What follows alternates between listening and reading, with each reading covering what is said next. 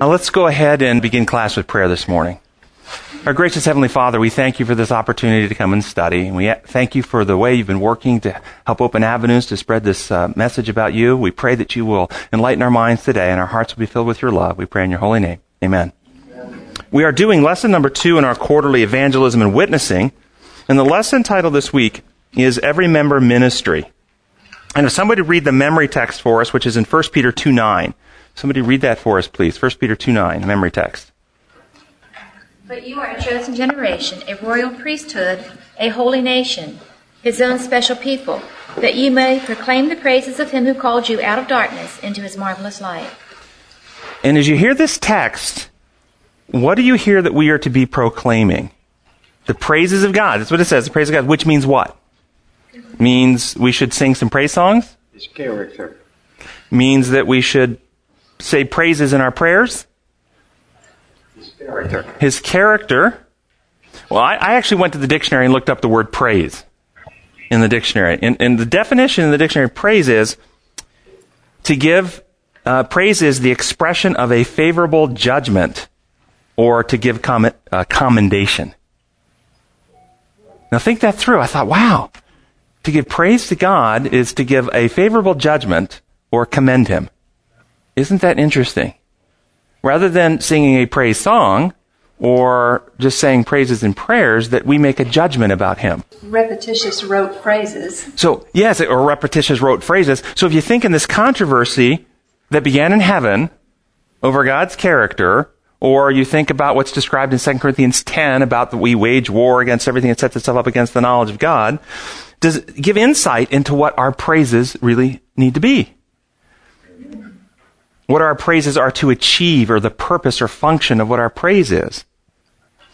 Genuine praise from God's representatives is not simply singing songs or praying praise prayers, which certainly can include that, but more significantly, it seems to me, as you said, revealing the truth about God's character in both our words and the way we live. And it reminded me of the third angel's message. Fear God and give glory to him, for the hour of his judgment has come. We could say, fear God and give glory to him, for the hour for him to be praised, to be judged correctly, has come. Historically, what's happened is that text has been turned to misrepresent God or judge him falsely. The hour for him to sit in an arbitrary position of authority to make rules against you and make judgments against you has come. So we all live in fear and terror. When in actuality, the time has come for us to recognize him and his true character. So we are to reveal God in our lives, demonstrating to the world that his remedy changes us, heals us, transforms us, really works. And this thus brings honor to him or glory to him. Fear God and give glory to him. Why? How? By living a life that reveals him. Because people are going to make judgments about him. So if we talk about Peter's metaphor then, his agents or priests become the vessels whereby his remedy, his truth, his characters is taken forward to the world, so others can then make correct judgments about him. It says in the text, so that the praises, it says that you may proclaim praises of him who called you out of darkness into the marvelous light. What would the darkness be referring to? Ignorance of his character. Margaret says the ignorance of his character, the darkness of the distortions about God. What would the light be? You know, it made me think of John chapter 1. John chapter 1, Jesus is the light which lightens all men. Right? And Jesus said, if you've seen me, you've seen the Father. And so Jesus lightens us with the truth about God. So I think that's exactly right. Would anyone like to share how their view of God has changed over time and the difference that change has made in their life? Anyone? Russell. Yes, in a nutshell, I'm no longer afraid of him. 20 years ago, even 10 years ago, I was afraid of him. I used to live in fear of him too. I'll be honest. I remember living in fear, going to bed at night, afraid, praying. Did I forget something? What happens if what's the prayer? Say for the little kids? Sleep. I pray the Lord my soul to keep. I should die before I wake. Yeah, if I die before I wake. Yeah, exactly. Sleep well. Yeah, hopefully he'll take us. Yeah. It was scary, wasn't it? Yes. I would say what you're saying is I used to live in fear of the consequences instead of longing for the consequences. Okay, and I wouldn't even say, I used to live in fear not of the consequence of what I'd done, but of what he would do to me for what I've done. Yeah. Now I'm longing for the consequences of what he will do for me. Yes, it makes a big difference. Yes, thank you. This comment about bringing out of darkness and walking in light, it triggered something about as a physician, it's a lot easier to make an accurate diagnosis, an accurate judgment with more information, with more evidence. If someone calls you up on the phone and say, "Hey, my whatever hurts," it's very difficult to render an accurate diagnosis. If you can subject them to x-rays or blood tests or any other studies, give evidence of a problem, then you can render a better judgment. I like it. Diagnosis. It brings the diagnosis to light. Yes, and as a doctor, sometimes I get frustrated because patients will call me and maybe say one thing to my staff, "Hey, I'm having trouble, with some GI upset. What can Dr. Jennings do for it?" And that's it. Yeah. It's like, what am I supposed to do with that?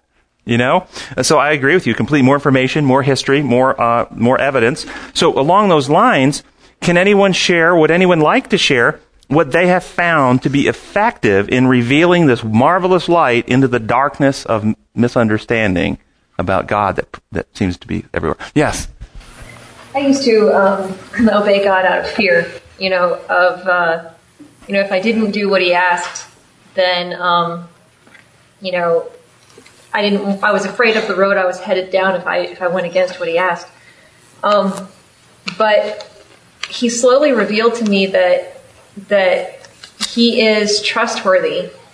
He revealed the truth that the Father is just like Jesus. And that made a huge difference. I mean, I can remember, when it dawned on me that the Father and the Son are the same, there was this incredible peace that replaced the fear. Amen. And have you been able to articulate that in some way to others who haven't yet experienced that? Have you been able to share that with other people? A few times. And you're sharing your experience now. And who's to say, "Oh, no, you don't have more peace"? See, when you share your experience, it's very powerful. They can't say that you don't have that experience. Yeah. Sunday's lesson, first paragraph says, "Too often we hear Christians lament that they are not talented enough to do anything significant for God. Well, the devil would certainly like us to think this way. The Bible tells us that all Christians have a God-given ministry. We need to know what it is and then determine by God's grace how to use it for his glory." So, do you believe that, and here's how I phrase it, do you believe that all those who have experienced God's renewal of their heart have a ministry for their kingdom, for his kingdom? I do too. And I thought, well, what kind of ministry can we do? What kind of things can we do? And I made a list of things, but go ahead. I was just thinking that having not grown up in the Adventist religion, I don't carry the fear and stuff that everyone, but rather carry abandonment. I'm not significant enough. You haven't answered my prayers. I did things that I was at the bars a few times that I probably shouldn't have done, and yet now I can look at those people, now that I'm out of all that, and say, I know why they're there. I can help at that level. Okay, so you have empathy and understand. And there are a lot of people out there that are truly empty. Have them come into my office all the time. New patient yesterday who has anxiety. She had a sense of no purpose, doesn't know what her life is for, has no direction, doesn't know what she's going to do. And I asked about her spirituality. And, well, I was raised to believe in God, but I don't have a real connection or knowledge of God. It's a big issue. If you don't really know who you are in God's design, and you don't know his purpose for your life, you're often floundering through life. Yeah. So things we can minister, I just wrote down a quick list, and I'm sure there's more, but things like teachers and speakers, organizers, people who help behind the scenes, healthcare providers, technical people, writers, animators, administrators, accountants, missionaries, evangelists, builders, mechanics, electricians, plumbers, carpenters, the list goes on. And my point is there any honest activity that is not useful in God's cause? No, that's the point. Every honest activity can be used for God's cause, can't it? So, like the question, what can we do with our ministry here, this organization, this group, to become more effective in spreading this light outside of this room? What can we do? Well, if you notice, some of you today, there's some cameras in the back. We're starting next week to webcast live. We're going to have a live webcast each week from 10:20 to 11:20 that's going to be available. Anybody can go to the website and watch this live every week. We're going to send this message. And I want to just say, I want to thank Dean and thank God for Dean, because if it wasn't for Dean, we would never have really had this message go outside the room. Dean built our website. Dean came to us a few years back when we were teaching over at Collegedale Church, and we had a little MP3 player that we were just a little tiny thing about this big. We'd sit on a chair and record, and some of you might have heard those old recordings, and they had lots of static, and they were really, really pathetic. And Dean listened to that and goes, I could help with your sound and clean some of that up if you'd like. And yes, come on, aren't we thankful for Dean? Yes.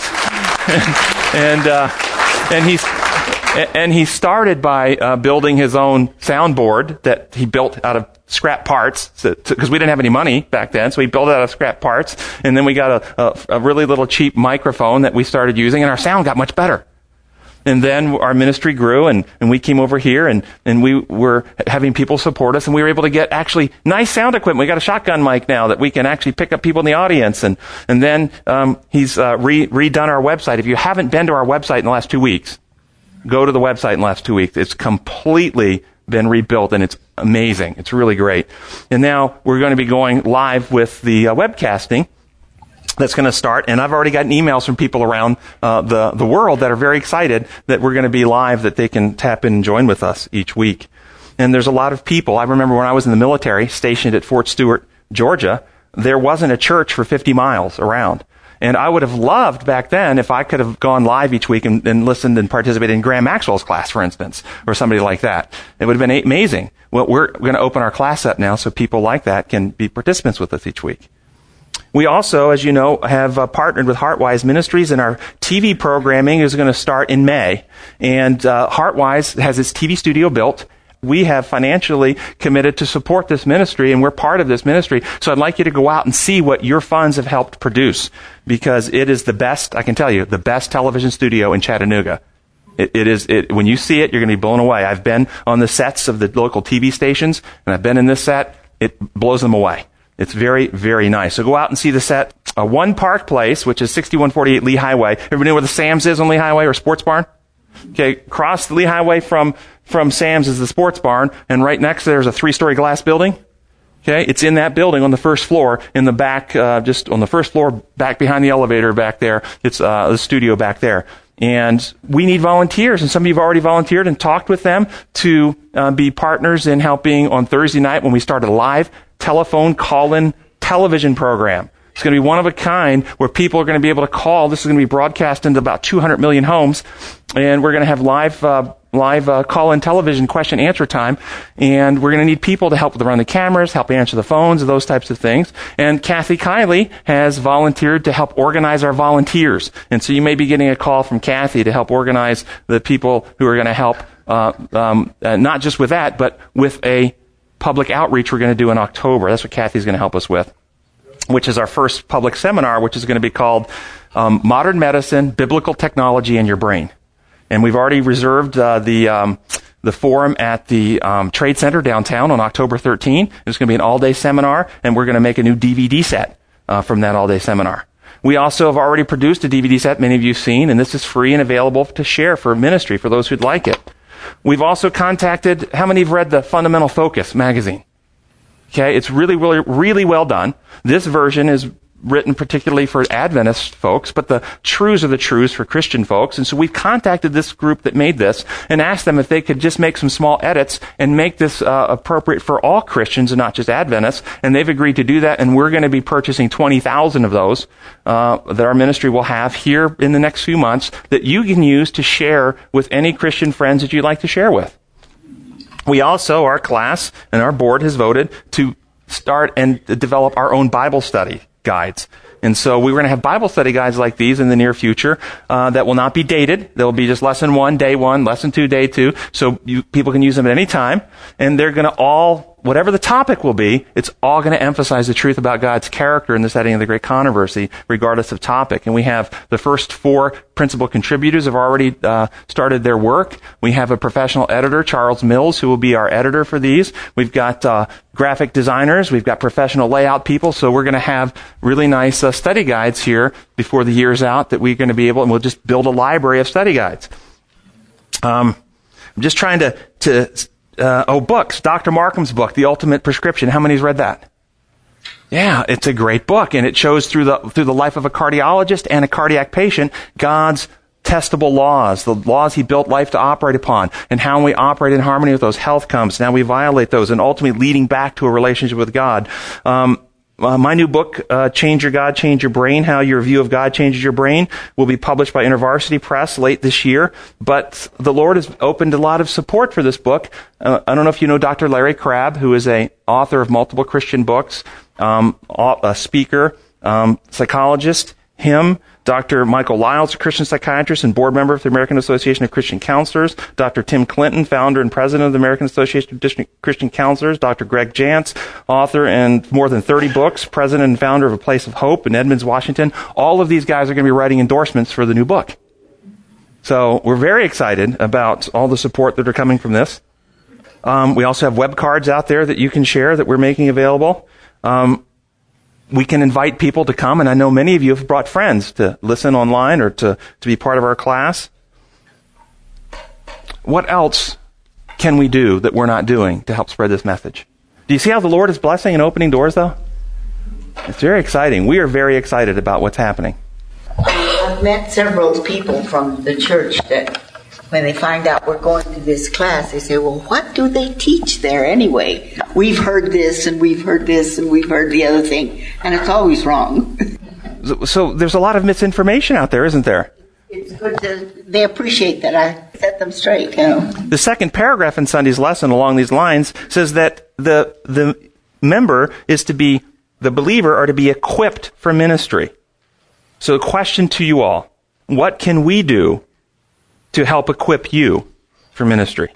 Is there anything that we can provide, any assistance, anything we can do to help prepare you, to make you more comfortable in sharing and opening avenues to take this message forward? Because if we don't do it, who's going to do it? And as you think about that, and I really would like to see, if you have any real answers, I'd like to hear them. As you think about it, what gets you more excited? Sharing this message with somebody, or talking about your favorite football team just winning the Super Bowl? Do we get as excited about this message as we do about our ball team in the World Series or the national championship game? Or should we? We should. Why don't we? Yeah. And what can we do as you think about, do you have passion? Do you have interest? What can we do to help? What stands in your way? Yes. Sometimes I kind of flounder when it's somebody who's brand new. You know, they don't know. I work in the hospital, right? And we get gunshot wounds a lot. And you want to say something to those kids, but I'm never sure how to approach it. Or do I approach it at all? Or do I wait for them to ask me? I mean, I'm kind of floundering in there, and I'm never really certain what to do. During the gunshot wound victim? No, as a patient's recovering. And how much time do you have? Not a lot. Well, I've always felt comfortable asking those questions because part of recovery is not just a physical recovery, it's a mental and spiritual recovery. Hey, when you got shot, were you afraid you were going to die? I mean, who wouldn't be? Right? What do you think would happen if you would have died? What do you think happens to people when they die? That opens up the avenue right there to that question. And they say, well, I just think it's over and there's nothing after this. Then what do you say to that? You go, does that bring you peace? Have you ever heard that other ideas besides there's nothing? Have you ever, anybody presented something besides that? And they'll go, well, yeah, but I don't believe in God. Well, tell me about the God you don't believe in. And they'll tell you something. You go, good, I don't believe in him either. Have you ever heard of another God? One that's worth believing in. So, yeah, I think that's a I think a gunshot wound victim would be a very easy person to open this conversation with because their life just got flashed before them. And if they say, well, I believe we go straight to heaven. And what's heaven like? Who runs heaven? How is it that you get to go and some people don't? What happens to those who don't go? How does God treat those? Would heaven be a fun place to live if you had to spend eternity listening to the cries of your child who's burning in hell? Yeah, I mean, you can really, just a little thinking, a few questions, you can really open what these questions are designed to cause cognitive dissonance. Basically, cause them to think, whoa, that doesn't really fit, does it? Yes. Also, just being that loving and lovable Christians, I think as you age, you begin to feel less and less capable of having a huge ministry, so to speak, but learning to just be that comforter or that good neighbor or someone who smiles at the lady who checks you out at the cash register when you're not in a good mood yourself. I mean, there's just so many things that if Christ has changed your life by giving you that peace, it should be a natural. Absolutely. Beautifully said. And I want to merge what you two just said and say this. When you're having the conversation and you're trying to raise people's ideas, stimulate thinking, challenge some construct they may hold, you want to do it with that attitude that you just described, that, and this is really going to win more people than anything, when they make it clear they don't agree with you, that you give them grace. You say, that's okay. You don't need to agree. I love you just as much anyway. But if you have the attitude, oh, well, if you don't agree, you're going to burn.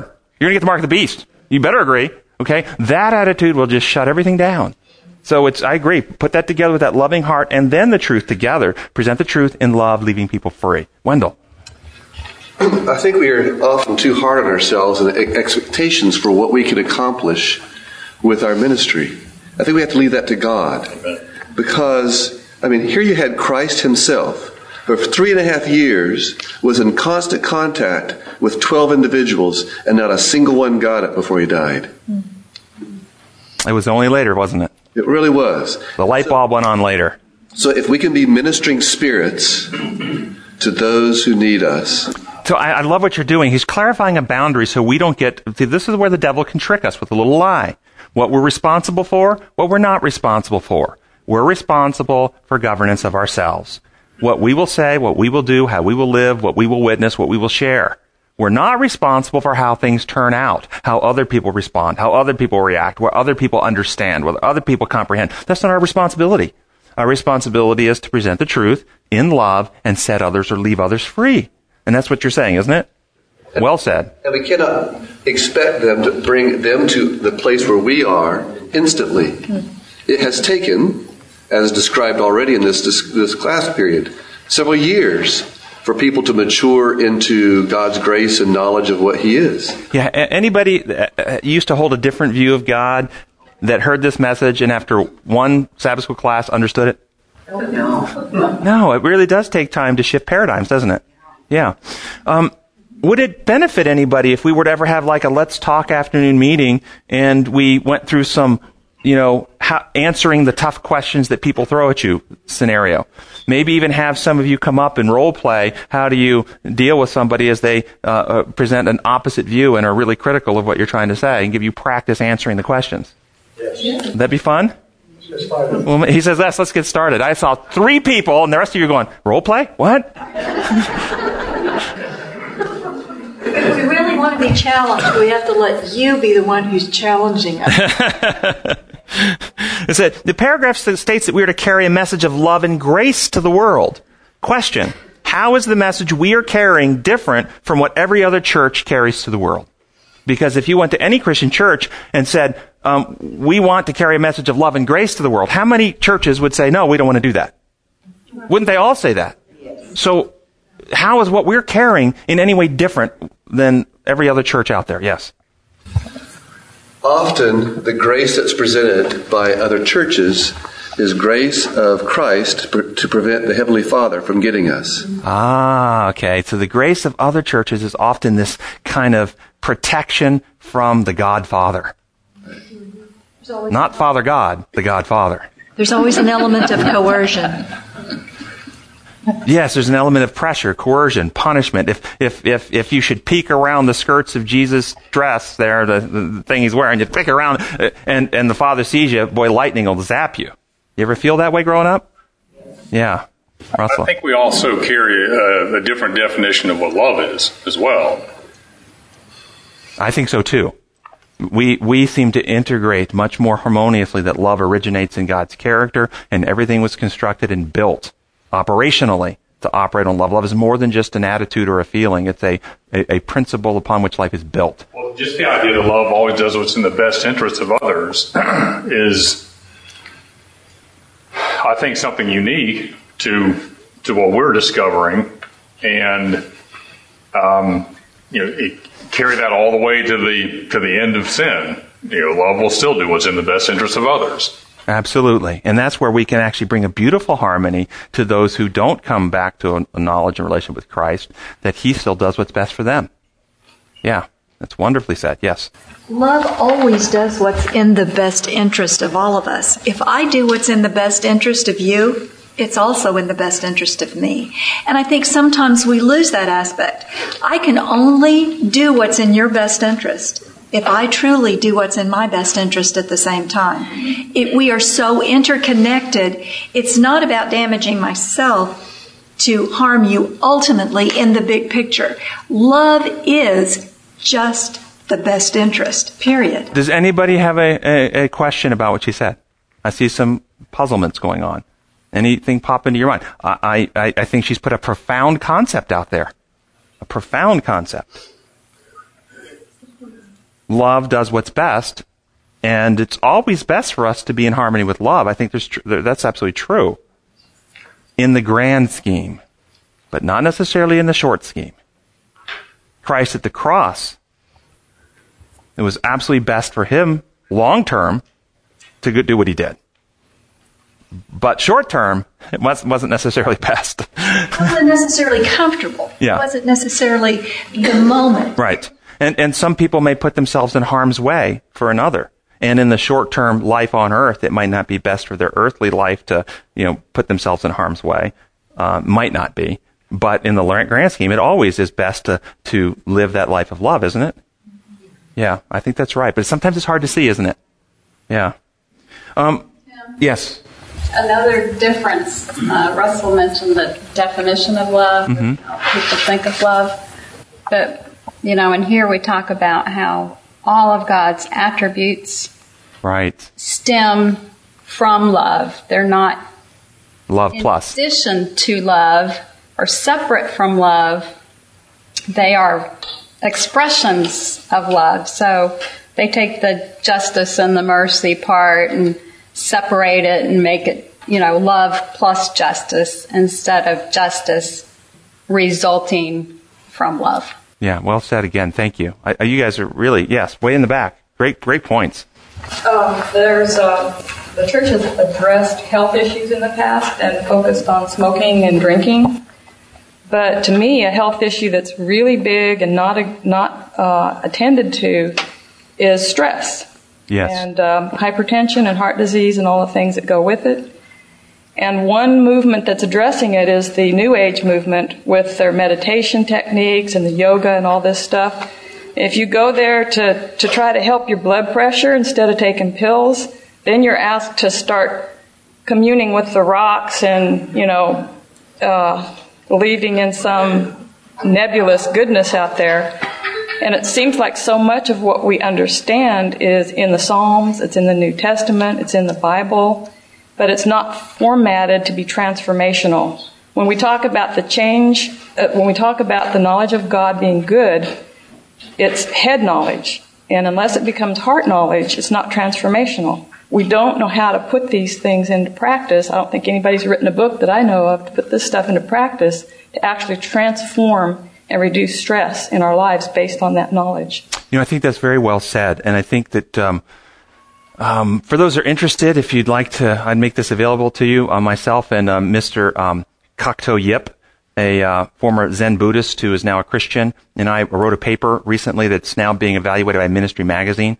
And potentially they'll decide whether they're going to publish it or not, on traditional Christianity's losing battle with Eastern meditation techniques, and why traditional Christianity will not win that battle, and why only what I would call biblical Christianity, what we teach in here, can win. Goes through a lot of brain science, what happens in the brain when you do Eastern meditation, the differences between Buddha and Christ, and what the traditional model is teaching about Christ, which actually adds to stress, anxiety, the stress pathway, the inflammatory cascade that Christians across the history of Christianity, traditional Christianity, have struggled with, and why this other view of God actually does help us with stress and help us have a healthier both mind, character, and physiology. So if you guys are interested in that, I can make it available for the class to look at if you'd like to read it. I was kind of waiting to see whether ministry was going to publish it, and so we'll have to kind of keep it amongst ourselves. But if you're interested, I can just let me know, and I can get you a copy.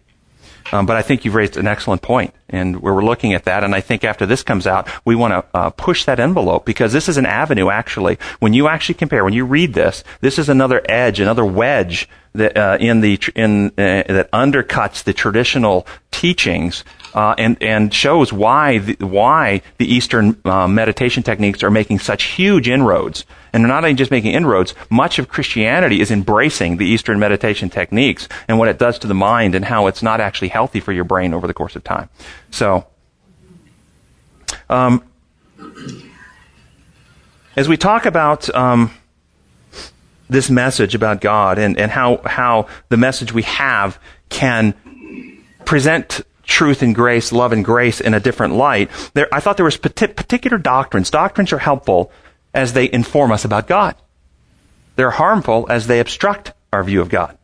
And I just listed a few that I thought were very helpful. Some of you already mentioned them in seeing God more clearly. Understanding His law of love helps me see God more clearly. Understanding God as a creator rather than an evolutionary, mechanistic being. As Jesus, fully divine. If you take the divinity away from Christ, you undercut your ability to see God. So those organizations that want to do that, they diminish our ability to see God. God is willing to sacrifice a lesser creature, but He's not willing to sacrifice Himself if Jesus is a fully God. The Trinity, the triune experience of love helps me understand God. The nature of mankind not possessing inherent immortality helps me see elements about God and His nature. The healing model of atonement versus some other views, and what happens in our model to the end of sin and sinners. All these things inform me about God. My battery, huh? Okay. Yes, it's red. Okay, we're green. Doctrines that seem to make it harder to see God. I threw some out. Maybe you guys have some of your own. But if Jesus is not fully God, it changes everything. Jesus died to pay our legal debt. God requires appeasement or payment in order to forgive. God uses His power to punish and torture those who disagree with Him. Man is immortal and will burn forever in hell. I mean, these ideas seem to make it harder to see God in His true character, doesn't it?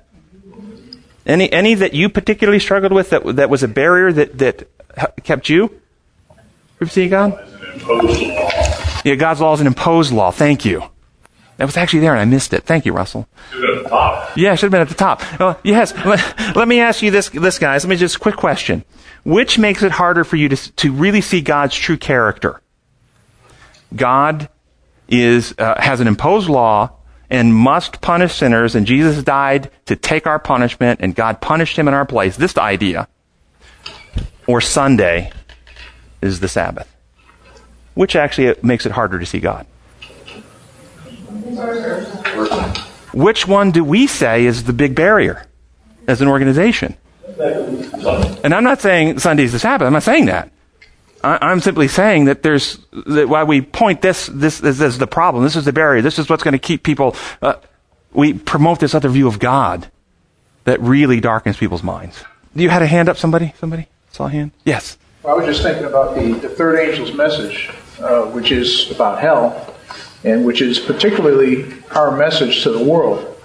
And if we understand that correctly, then we can give that message to the world correctly. But if we don't, the way we traditionally understand it, we're given a false message, and it's hard to understand God then. Well said. Well said. In the last paragraph, it says, Jesus is not simply ordering us to be servants. He is leading us to understand that a servant ministry is the result of our connectedness with Him, These verses describe the life of the person who has fellowship with the suffering servant Jesus Christ. They also affirm that to be in Christ is to continue his ministry. What's the difference between a serving friend and friendly service? Is there? Understanding. Understanding, yes. Oh, perfect. So Jesus said in John 15:15, I no longer call you servants, because the servants do not know or understand their master's business. I have called you friends, for everything I have learned from the Father I have made known to you. So did Jesus say in this verse that they were not to serve? Well, he didn't say they were not to serve. So what's the difference between the servant and the friend? What's the difference between the servant and the friend? Say it. Friend knows their master. The friend knows their master. Friends understand their master. Servants don't. And so servants will say, well, God said it. I believe it. That settles it. The master said do it. We're going to do it. We don't understand why. We won't ask questions. He says jump. We jump. That's what we do. Friends actually seek to understand their master. They'll ask questions to get better understanding, not to be insubordinate. They're concerned for the health and welfare and the good of the master. If they're a friend, aren't they? Servants actually don't consider what will hurt the master. They consider whether they're going to get punished or not for not doing what they're told. Friends will risk punishment even in order to protect the master. Abraham was a friend of God, according to Scripture. And when God came to destroy Sodom, what did Abraham do? God said it, I believe it, that settles it. Burn them, burn them. No. He not only argued, he said this, shouldn't the Lord of all the earth do what is right? Imagine saying that. That's what he said. And he's described as a friend of God. He talked him down to 50, 40, 30, 20, 10, talked him down. Lord, he's a friend. How about Moses, described as a friend? I'm going to wipe out these people. Moses said, how can you do this? And he argued with him, take my name out of the book. Described as a friend. What was Abraham's concern? What was Moses' concern? God's reputation. You see, this is friends of God. And I'm going to give an example and get your question. Anybody see the movie, the old classic, It's a Wonderful Life? Remember It's a Wonderful Life? Remember in the beginning, George, when he's little, he's working in the pharmacy shop. The pharmacist just gets news that his son was killed in the war. And he's distraught. And he's upset. And he's distracted. And he has a prescription to fill. And he puts the wrong medication in, remember? George is just like a teenager. And George realizes what he's done and tries to tell the pharmacist. And the pharmacist hollers at him, says, deliver it, boy, deliver it, I don't have time for this. And George tries to tell him again, and he smacks him and causes his ear to bleed. And this caused a permanent hearing injury in George. And George still persisted. I think you've made a mistake. You've made a mistake. And so the guy tested it. And it was poison. It would have killed the person. And at that moment, he hugs George. He said, oh, I'm so sorry. I'm so sorry. And he pets on him. Oh, thank you so much. Was George in this story just a servant? Or was he a friend? You see, this is the difference between servants and friends. Just a servant, just an employee, he's going to go and do it. Okay, it's on you. You messed up, it's not me. I'm going to do what you said. Boom. The friend questions. Yeah. Okay, go ahead. I think that there's this subtle nuance that we're only comfortable with a distance between us and God. And I think God is trying to change that doctrine, that ideology in our mind. He's grooming us to sit on the throne right beside Jesus Christ. And we have a very difficult, when I talk about that concept to people, they're almost offended. But God wants us to understand the only difference between you and me, the distance between you and me is in your mind. I want you to be part of the administration. You're going to rule with me. And we really struggle with that. Do you like that vision, what she's saying, everybody? Yeah, isn't that cool? Why do so many people insist on servant mentality? And I'm going to tell you, they're well-named, I won't name anybody, well-named, well-known, well-renowned people in our church who are adamant that we are to be servants, not friends. Easier. Takes thinking out of it. Takes thinking out of it. No responsibility. Why does Christ, as the lesson says, not just simply order us into service? Why does he not do that? Yeah, free choice. What would happen if he did? What happens to love? No, can't love him. Yes. Love only exists in an atmosphere of freedom. He can't order us and also have us love him. In the back. Well, then at the same time, yes, we are to have this close relationship with him. But how do we reconcile our buddy old friend with the majesty of heaven? Because at the same time, he's still a king. And it's putting those two, because I think so much of our society has gotten so relaxed and so flippant about respect that I agree with you wholeheartedly that he is our best friend. However, he's still the king of heaven. You want to comment to that, yes? Yes. I think sort of close to servants, but I think we're more like bodyguards because we get to stay close to Christ. We're working with him. And also, we get to protect his name. We get to protect his reputation. And we're very close to him as we work with him. And so I think it's a lot like being a bodyguard in a way. Back to your question, how is it that we can keep from getting what you might suggest too familiar?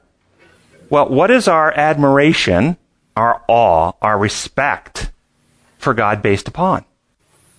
His love for us. His love for us, or our awareness of who he really is. And is it true or false that as we come into closer, genuine knowledge of him, we will know him better? And as we know him objectively and subjectively better for who he really is, given who he really is, will our admiration and respect and awe be going down or be going up eternally? Seems to me it's built into the equation that the closer we become friends with him, the more we will admire, respect, and be in awe of him because of the reality of who he is and who we are. I don't think I think the question which has been thrown at this group by people who criticize the friendship approach is a false question that denies the reality of what happens when you get to know God for who he is. It's built into the consequences, it seems to me. What do you all think? Those who would develop a flippancy towards Christ, a familiarity and flippancy, as they get to know him, really don't know him. They're knowing the false Christ. Yeah. Think about your children. When they're small and immature, they often may do things because they're told to do so, and we have to, in their immaturity, give them directions to tell them. They don't really understand why, even when you try to explain it. They often will not understand because they don't have capacity or comprehension yet to understand. But would you be happy if your children stayed at that level forever? No matter how physiologically they got, would you be happy if they stayed at that level where they simply came to you, Mommy, Daddy, I don't want to disobey, I want to do what's right, you tell me what to do, I will do it. Should I wear the pink or the blue outfit today? Would this make you happy for your adult children to do? God does not want us to have servant mentality with him. And so, when we understand all this, we understand what God really wants is he wants us to be his friends. Monday's lesson, first paragraph. Sometimes we are sent to reap where others have turned the soil, sown the seed, and watered the crop. And it talks about this idea that we are oftentimes evangelizing and working in fields and places where others have gone before us. Now, my thing that popped into my mind, do you ever find that you're working to undo the work of others? When patients come to see me in my office, sometimes they'll come on 4, 6, 8, sometimes 10 medicines, diagnosed with conditions I don't see the criterion met for. And before I can actually start helping them, I have to start undoing things that were done, removing medicines and things that people are on before we can start going in a different direction. Do you find that sometimes we're working in fields that have had a lot of distortions about God planted in? Yeah, I do too. I find that often is the case, yeah. And what kind of ideas close minds and prevent the truth from penetrating? When you're trying to plant seeds of truth, what kind of ideas, what kind of belief systems close that? Well, here's the things. I wrote down some things that are obstacles to our success in sharing the truth. Rumors and gossip about the person bringing the gospel. Paul, they spread rumors. If you read the New Testament, they spread all kinds of rumors about Paul constantly to misrepresent him, so that when he went to the various churches that he was working with, they wouldn't have confidence in him. They tried to undermine him by misrepresenting him with gossip. Do we ever struggle with such things today? So this is an obstacle. I have found that there are people who won't even listen to what we teach because they've heard a report from a church authority that we teach contrary to the doctrines. Because they've heard that report, that's a rumor, they won't even think or evaluate the evidence for themselves. Their minds are closed. So they won't listen to me, but they might listen to you. As long as you don't mention me. So don't mention me. You're not preaching, as Paul said, you're not preaching Apollo, you're not preaching Paul, you're not preaching Peter, you're not preaching Tim, you're preaching Christ. So don't need to mention me. Belief that truth is determined by feelings rather than facts. If somebody believes that they'll know what it's true when it feels right, what does that do to their ability to understand and comprehend truth? It closes it down. I see this all the time too. Well, it just doesn't feel right. Well, if you've held to another construct your whole life and truth comes in, the new truth actually can often feel very unsettling in the beginning. Very unsettling. Very uncomfortable as it comes in. Belief that the truth was discovered by the reformers and we only need to hold what they knew. Hold to what they knew. The Jews in Christ's day believed they had Moses and the prophets. We got Moses and the prophets. That's the truth. We don't need this light Christ is bringing. You see this attitude? Shut down. I know some right now today have said about our group, we deny what Martin Luther and the reformers taught. And therefore, we need to hold to the reformers. Yes, we need to hold to 500-year-old ideas. Try that in medicine. Go to a doctor who's practicing medicine 500 years old. Or any other field of education. Truth is unfolding. Our concepts, our understandings, our insights, our knowledge of God, He's infinite. We should never stop growing. So this idea that we need to hold to old ideas is a barrier to growing in the truth. I find the belief that somebody you love and care about couldn't be wrong. Well, Grandma was so sweet and she was so kind. She always believed this way. She couldn't be wrong. That we find good people, good hearts, oriented to do right, can still have erroneous concepts. Sure. Yeah, we're human. We're finite. Only God is perfect. Belief that God's law is imposed. That idea obstructs so much light from coming in. I know, for instance, my wife and I were talking last night about Graham's ministry, and Graham has worked for decades in our church presenting the truth about God's character of love. And he was presenting this truth to many people who believed and operated through a lens of an imposed law. And they could not get their mind around the things Graham was teaching because they still held to an imposed law construct. Even though they liked Graham and speak kindly of him, the person, they couldn't seem to grasp what he was trying to say. And this undercuts so much ability to move forward in the truth if you hold to that idea.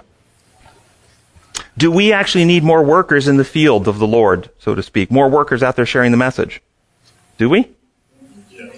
So why are we not having more workers? What can we do to inspire more people to join? Well, I want to ask all of you at least to be our prayer partners and pray that the Lord will continue to open, because we see Him working right now. Lots of really cool things are happening this year. In fact, lots of cool things have happened ever since we were graduated off campus. I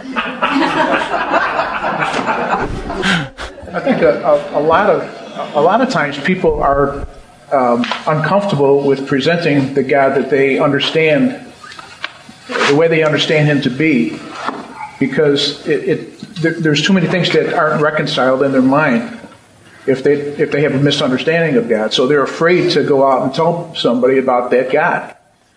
I would agree. And so to agree we can help bring cohesion, unity, where they can see all the pieces fitting. Yeah. It's hard to share something when all the pieces don't fit. Yeah. Tuesday's lesson. It says the local church is not simply a number of disconnected people who sit in the same building for a couple of hours once a week. According to Scripture, the church is a group of people who are as closely joined as are the parts of the human body. The possibility does exist, however, that people can meet together regularly without being part of the body in a biblical sense. What do you understand the church to be? How does one become part of the biblical church? the biblical body. When Martin Luther was excommunicated by the church, from the church, in his day, was he no longer a member of the church? Or were the church authorities who excommunicated him the ones who really were not part of the body of Christ? If someone today is not affiliated with a particular denomination or group, does that necessarily mean they are not part of God's church? Where should our loyalties be? To Christ and his kingdom or to a denomination? Is that a hard question for some people? But does this mean we should not belong to a denominational church? Just because that's true, does that mean we shouldn't have denominational affiliations? Yes. Christ said that the world would know that we were his believers by our love, not by our doctrines. Or our affiliations? Or affiliations. Yeah. Yes. But I still think that it's really important to maintain that affiliation because they need us. And Jesus went to the synagogue every Sabbath as long as he was on earth to preach and teach. That was my question. So I think we need to be out there helping those members to understand the truth. So one of the ideas that obstructs the movement forward of truth is the idea that being in Christ's church is being part of a particular denomination. That idea actually distorts things just a little bit, doesn't it? That our first loyalties are Christ and his kingdom, and then joining a denomination, organization, as I said here, it can have benefits, can it? Benefits of being involved organizationally together. And we're called to be organizationally unified. Could our ministry, all the things we talked about today, could we do as much if we haven't joined together to work together? No. If it was just me and Dean, well, we wouldn't nearly do as much as with you guys. You guys have helped us so much. And we're going to do more because I can see in your hearts that many people are excited to share this, and we can reach so much more organized together. The lesson suggests we need to unify in our evangelism on certain points of witnessing. And so I wondered, are there doctrinal points upon which we must unite? And if so, what are those points? Doctrines aren't necessarily important, but are there doctrinal points that help us in our experiencing of God's love so that we can love each other more effectively? Or are there doctrinal points that would obstruct our ability to experience God's love, and thus we don't love each other as effectively? Yes? God, when he created man, said that man it wasn't good for him to be alone. That's true emotionally and spiritually. Absolutely. It's not good for us to be alone. We need to be in unity. So we're going to run out of time, so I'm going to try to hit these real quick. Points that I think that helps us to be in unity. Well, if we understand the truth about God's character of love. If we disagree on that, then we aren't presenting the same God, are we? No. So in order for us to be as effective as we can as a group, we need to have harmony on as we see God's character of love. Also, the law of love we talked about, which is an expression of his character of love. The truth about what Christ accomplished for us. What are you going to tell people that God has done for you through Christ if you don't know what God has done for you through Christ? We have to have that, not both intellectual knowledge, but that experiential knowledge. We need to experience Christ in our life to be able to share Christ with others. The truth of God's calling for each of us. Do you realize you're called by God? What are you called for? Think that through. If somebody asks, what has God called you for? There's an answer for every one of us. There's one answer that's true for all of us, and there's specific answers that might not be true for all of us. The truth about our condition and God's solution for it. This is, I think, the nuts and bolts elements of what we can share with people. In Wednesday's lesson, I want to hit a couple points in Wednesdays and Fridays before we close. Wednesday's lesson, in the first paragraph, it says, therefore, when a church considers witnessing and evangelistic strategies, members must feel strongly that they are working together with God, who motivates, directs, empowers, and gives the increase. And that, as a psychiatrist, that sentence just kind of flew at me a little bit, and maybe I'm overreading it. But is there a difference between feelings, strong feelings, and truth? If somebody doesn't have strong feelings they're working with God, does that necessarily mean they're not working with God? You're only working with God if your feelings feel like you're working with God. Are feelings a good barometer? Pardon? Around those who feel they are working for God, sometimes working in direct opposition for him. Yeah, think of some of the things done in God's name throughout history that people had strong feelings about. Yeah. So I'm going to suggest that feelings are a very bad barometer. It says in James chapter 1, no one should say God tempts because God doesn't tempt anyone. Each one of us are tempted when we're dragged away and enticed by our own evil desires or feelings. Feelings can really mislead us. What is it that we can have confidence in regardless of how we feel? And this is where I think one of the things our class does well is we identify the testable truths. The testable truths. For instance, gravity won't change based on how you feel. The law of thermodynamics won't change based on how you feel. The law of love will not change based on how you feel. God's character of love will not change based on how you feel. God's commitment to you will not change based on how you feel. God is the same yesterday, today, and forever, and doesn't change based on how you feel. What does change based on how you feel is how you feel. And if you're not careful, that change in feeling can then change what you think and can influence the choices you make and change your behavior and thus change you. But it doesn't change truth. It doesn't change God. It doesn't change the eternal realities of our universe. Our feelings do not define reality. And this is why the devil plays on them. So I wanted to point that point out. If we have time, we can come back to Thursday. But I want to jump to Friday's lesson. In Friday's lesson, first question says, how does the following quote relate to the biblical truth of the priesthood of all believers? And here's the quote. It comes out of Gospel Workers, page 352. The work of God in this earth can never be finished until men and women comprising our church members rally to the work and unite their efforts with those of ministers and church officers. First question as I read that, is this an absolute reality? Or is it a generally good idea? And what if it were stated in reverse? That it can never be done until the church officers and ministers begin working with the people in the pew. Doesn't she also say something about laymen finishing the work? Yes, she does. And what about this? How about if this statement that I just read were applied to 2,000 years ago when Christ was doing his ministry? The work of Christ will never be done until the church leaderships begin working with him. Or to Martin Luther 500 years ago.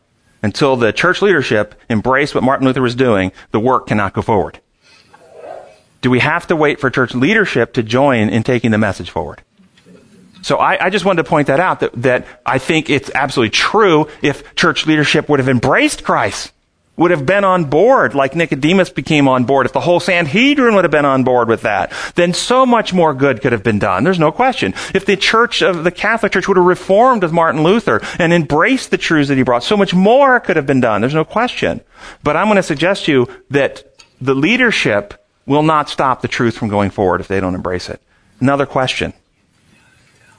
Is it dangerous to be in a position of church leadership and believe you're there to defend the traditions of the church? And I'm going to tell you, I think that's an unconscious, inadvertent construct that many church leaders have, that they're there to defend the beliefs of the church and hold the line where we're at, rather than opening the avenue for growth. And I think that's what happened 2,000 years ago. They were to defend what they did. I think what happened with Martin Luther, and if you look through all Reformation, you will find church leaders trying to stop it. And I'm not picking at any particular. Remember, there's Joseph Arimathea, Nicodemus, Martin Luther was a priest, Paul was a Pharisee. So God has always had his people in leadership too. So I'm not trying to be critical there. I'm just saying it's dangerous. You need to be very, very careful when you're in that position. And so the final question, how can we as a group reach out in a constructive way to church leaders to help them grow in their understanding when they may be afraid they'll lose their job if they do? Did I just make that up? No. So pray about that this week. Think about all the things that the Lord is opening for us, and pray about what you can do to join in this ministry and how we can become more effective collectively as a team. Our gracious Heavenly Father, we thank you for this opportunity to meet and share, and we thank you that you are bringing our hearts into unity with you, into unity with each other. We feel the growth in our compassion and care and support of each other, and we pray that you will continue to transform us, that they will know that we are yours by the way we love each other. May you implant your truths into our minds. Make us effective in sharing this, that we can go out and take advantage of the opportunities you're opening to share this message with others, and you will be glorified, and this world will be lighted, and you will come soon. We pray in your holy name. Amen.